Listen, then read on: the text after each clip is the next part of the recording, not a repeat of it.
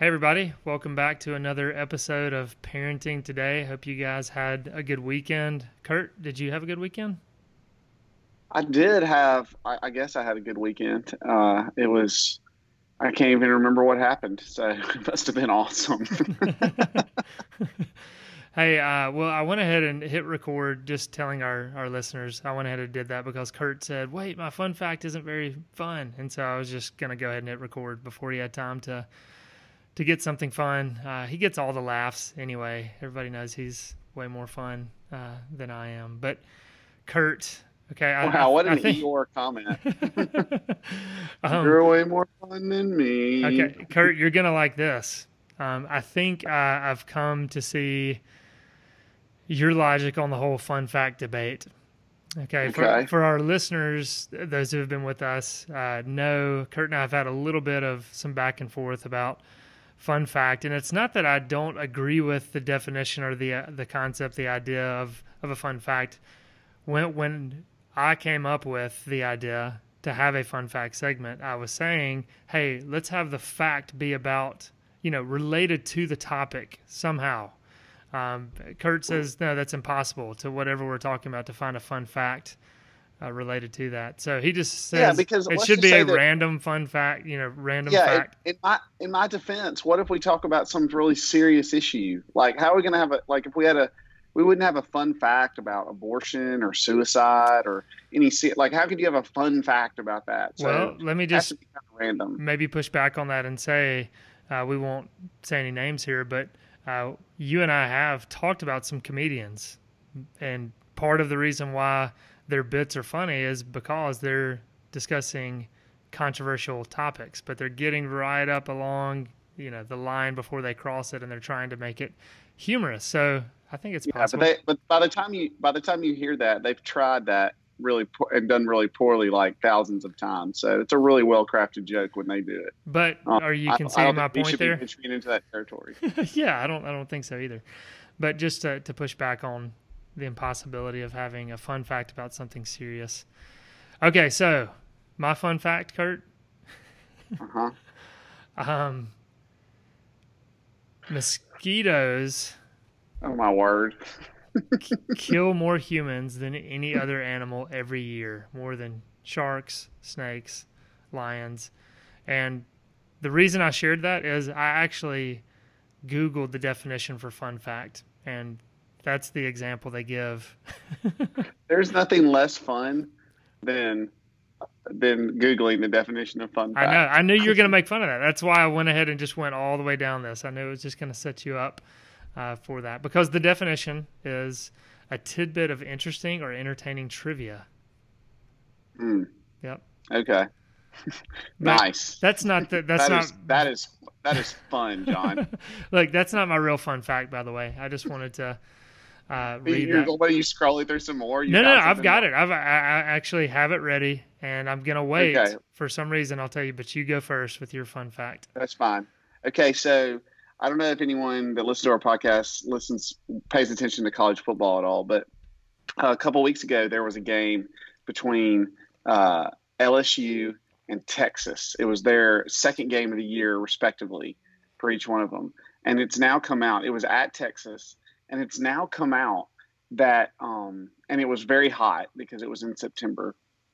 It's now come out that Texas did not provide air conditioning for the visitors' locker room What? for LSU. That they had to. That's not my fun fact. That is like borderline criminal. The and Texas ended up losing the game, so even when they cheated, they can't win. So, haha, if you're a Texas fan, sorry, but you're not back, and you'll never be back, and you're always Hold. overrated. Anyway, Whoa! moving on. Whoa! And Shots fired. whoa, shots fired. But that's not even what I want to talk about. That is kind of adjacent to my real fun fact, which is this: is that they did interviews of coaches about the worst visitor locker room they've ever been in. And there's a really funny video on ESPN, and I'm going to send John the link so you can see it, where Mike Leach, who's the head coach of Washington State, and is also one of the funniest head coaches, he talks about the worst locker room that he'd ever been in as a visitor. And guess who it was? It was Mississippi State, my alma mater, had the Wow. worst visiting locker room. And he Interesting. went on to describe it, and he said that there were that, instead of lockers, there were just 37. He said he counted. This is when he was assistant coach at Kentucky. He said there were just 37 nails nailed into the concrete to hang things.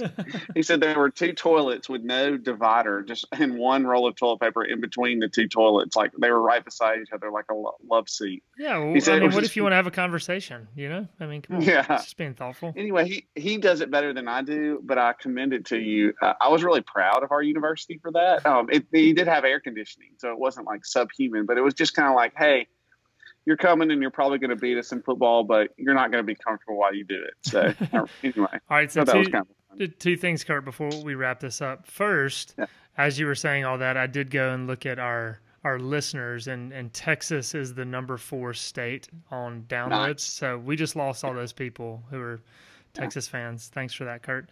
I bet there's a lot of Texas A&M fans and Baylor fans and Houston fans. Yes. And TCU fans. Okay, keep going. SMU fans. And Rice. Okay. Southern. North Texas. So I keep opening my mouth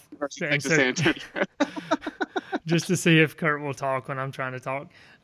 For those who can't see the video. Kurt, did you say, just because I missed it at the beginning, did you say, going back to LSU, Texas, it was intentional? Or was there just some freak thing where the AC broke? Well, the article I read is that they had played Louisiana Tech the week before Texas had at home, and Louisiana Tech actually called LSU, which is kind of interesting, and was like, hey, there was no air conditioning in the locker room, so be ready for that. And so LSU brought like big fans. That's what I was gonna because ask they were you. expecting it. Hmm.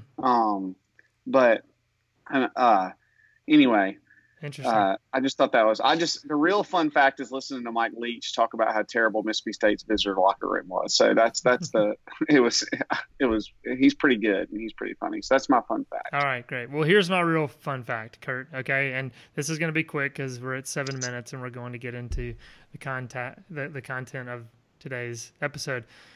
The fun fact is today we have our first guest on season 4 of Parenting Today, and his name is Phil Etheridge. We're going to introduce him in just a minute, but the fun fact is he was referenced in season 2 of this podcast. So those of you who have been with us and have listened to every episode, season 2, episode 15.1, where we were talking about Avengers Endgame, we actually had Joe Deegan on that. Phil was referenced on that podcast, and so we can talk about why he was referenced when we introduce him, but that's my fun fact that he was referenced I'm sure all the way back in season 2. Oh yeah, absolutely. Hey, the diehard fans do. I definitely remember it, and I'm not racking my brain trying to think about it right now. All right, look, here's Joe Deegan, and we'll get into our topic for today.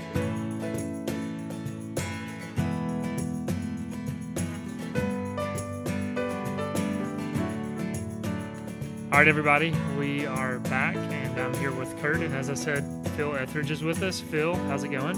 It's going good. How are you guys? Doing well. Thanks for taking the time to come on the podcast today. And seriously, I don't know. I know the 2 of you went to Mississippi State. Did both of you overlap together? We did. Okay. When did you finish, Kurt? I finished in 2002. Really?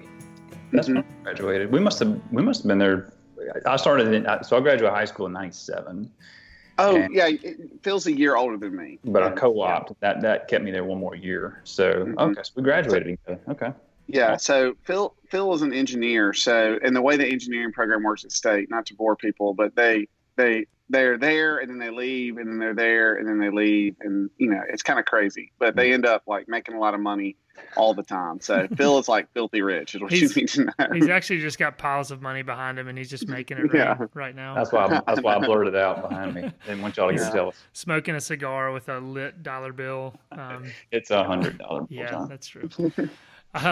So look, Phil, I referenced the fun fact that you were on episode 15.1. You were referenced. Why don't you just remind people, what was that reference?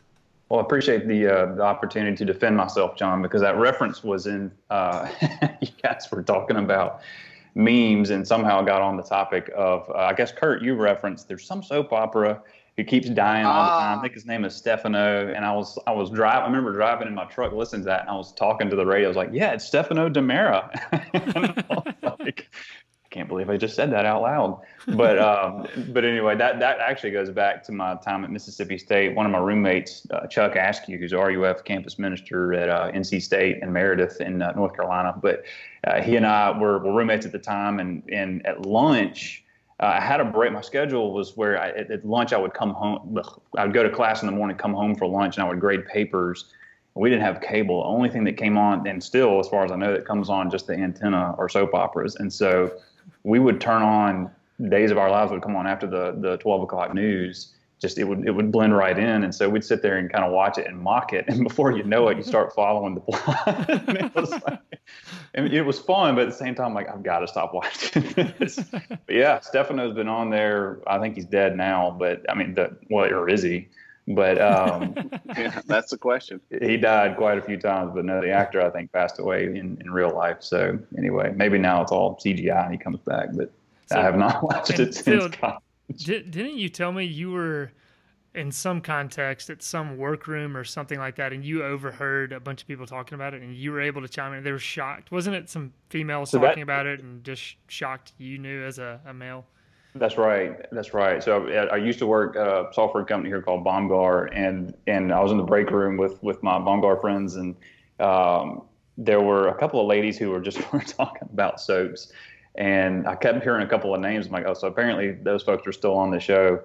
And, you know, they're sitting there chit-chatting. I think I was getting in to get coffee or something to drink. And I just didn't say anything because, you know, didn't want to butt in. But there was a perfect lull in the conversation where I was like, well, you know, instead, and I just kind of dropped something. They all just sort of turned and looked at me like, you watch this? And I was like, I think I'm done here. Just sort of so, It's little things like that where, you know, maybe there's not a whole lot of worth to watching Days of Our Lives, but it's kind of fun to make a connection. So, anyway, definitely. Yeah, that's kind of one of those. Is Days of Our Lives the one that had the hourglass? Oh, yeah. Still does. Intro. Okay. I remember that one, and I remember The Young and the Restless because it was like a white background with red writing. It was like, it's vague. It's vague. I mean, the only time I've ever watched soap operas, I didn't get into them ironically at any point, but when I remember they would come on like they would be on the television. I guess my mom watched them when I was little, so that's the only time I remember them. I wasn't really paying attention. All right. Well, thanks for tuning in today, everybody. We hope you enjoyed this episode of Parenting Today. We're not just going to be talking about soap operas. There was no easy segue there, so I just thought that would be a break for us. we did have we reached out to Phil to see if he'd be willing to come on the show today and talk about adoption. Phil, we're going to get him to share his story with us.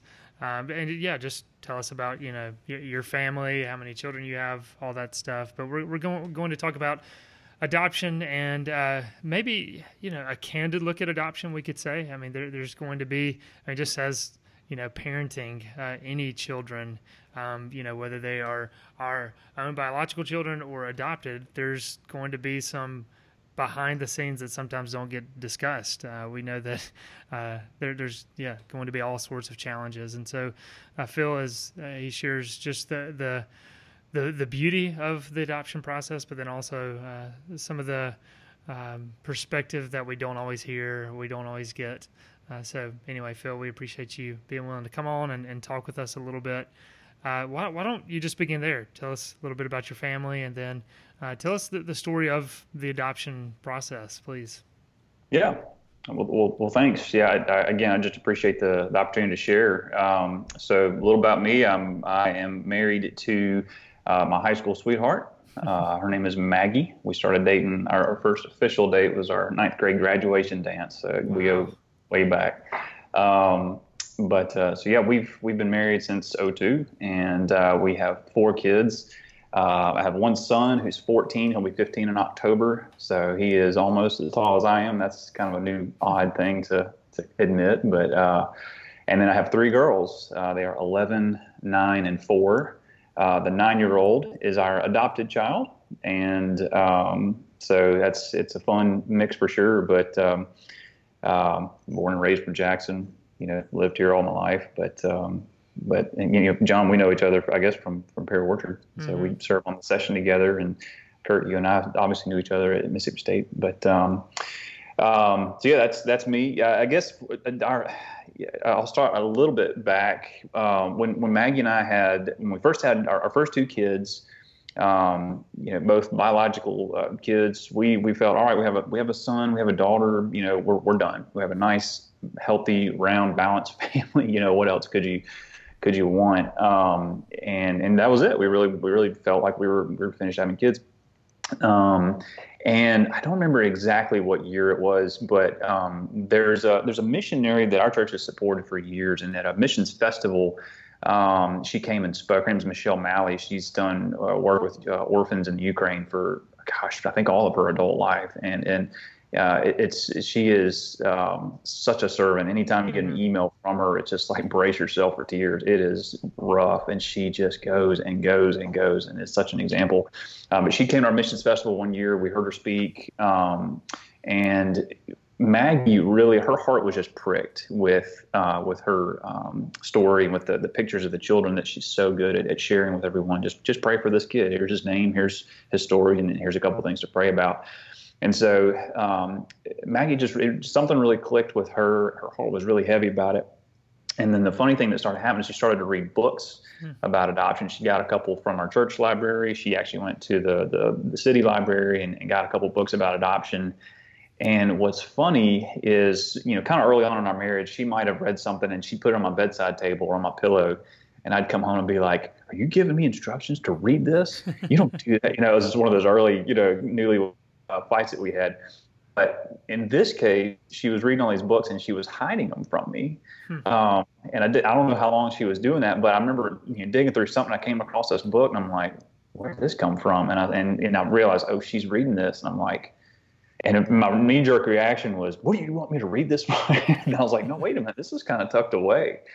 And that just kind of softened my heart. And I was like, okay, that's what's going on here. So we talked about it. We went to dinner and just kind of was like, what's going on? And she kind of shared, she's like, "I don't know why, but for whatever reason, I can't stop thinking about adoption." And I was like, great. What does that mean? And I thought we were done having kids, and you kind of have to sort of rethink and reframe everything. And for a while, for several months, I was like, Maggie, I appreciate that. And I love that your heart is heavy for him.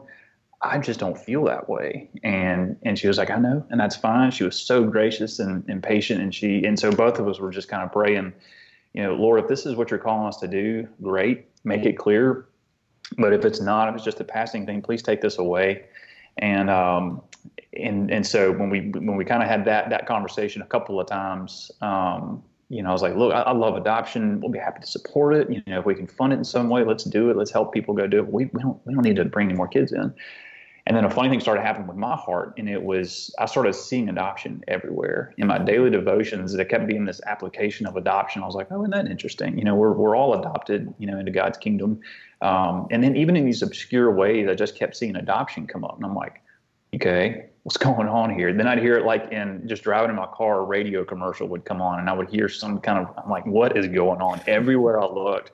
And God was just like chasing me down. And I finally, I remember one afternoon, I was like, okay, I was in the middle of a meeting and it had kind of come up. And then I left the meeting, went to my office, closed the door, and I called Maggie and said, "We got to talk again." It's just everywhere. So that was kind of how I was spurred on to really, pursue it.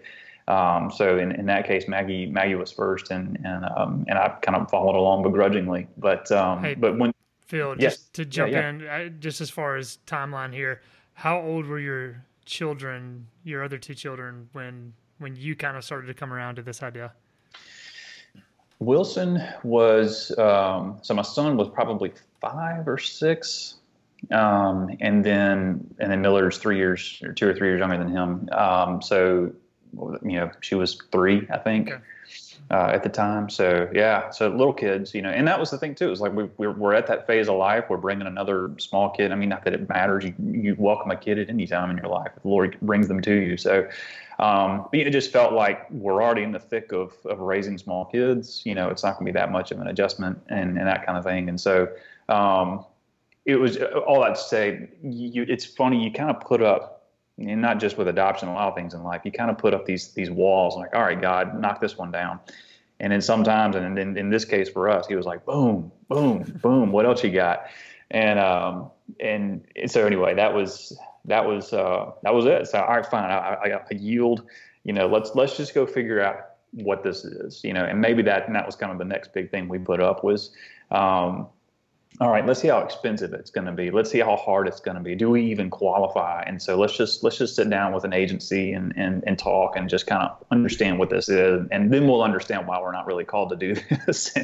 And we sat down and it was just funny because doors just came wide open. It was like, why aren't you going through these? And that was kind of the shift. And, it was like, I've got the ability, I've got the house for it. I have the resources to support this. Why wouldn't I do this? And so, so that was kind of it. And then really once we started that journey, that phase of the journey, 9 months later, we were on a plane headed to Seoul, Korea to bring our daughter home. So I guess the takeaway there is women, be patient with your husband, pray for them. But you don't have to control or make them do anything, but hang in there with them and keep praying for them like Maggie did for me. And the Lord will do a work in them. So in his time.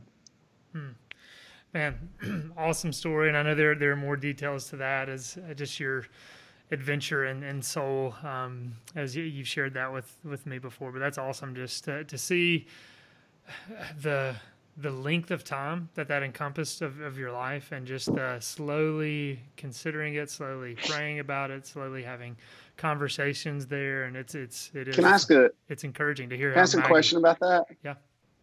I was listening to all that.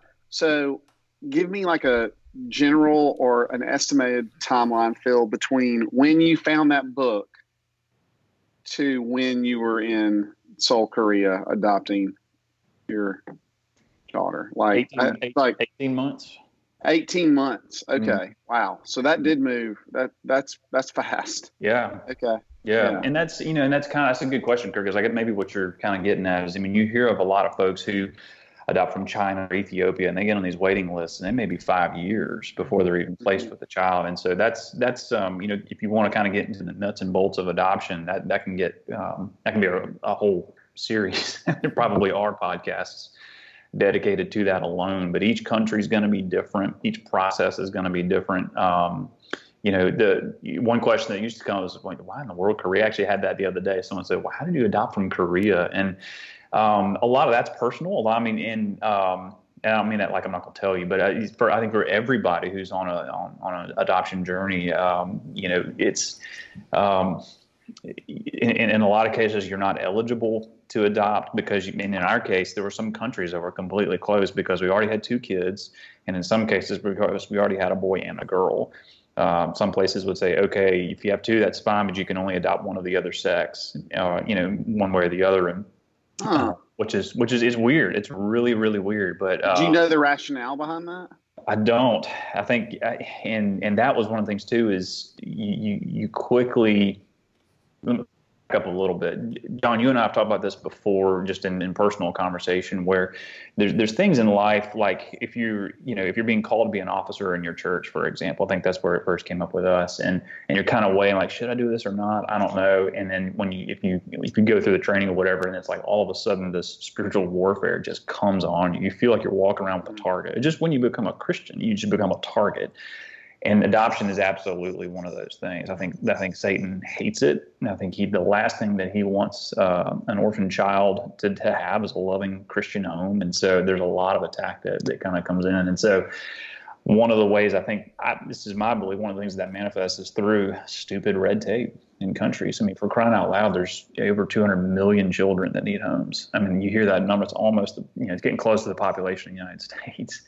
200 million orphan children that need homes, and that was kind of one of the things I was like, why can't we just bring one home, and we can do our part. But anyway, it's there's a reason for that. And it can get ugly there's a whole underbelly of human trafficking and just awful stuff that your eyes are open to as you go through this. And you're like, oh my gosh. You kind of urge, it's like, please, let's hurry up and get this done. What else do you need to know about my life? You've seen my finances. You've investigated my home. You've seen my background check. Please tell me we're okay. If we're not, who is? Anyway, so there's it's tough.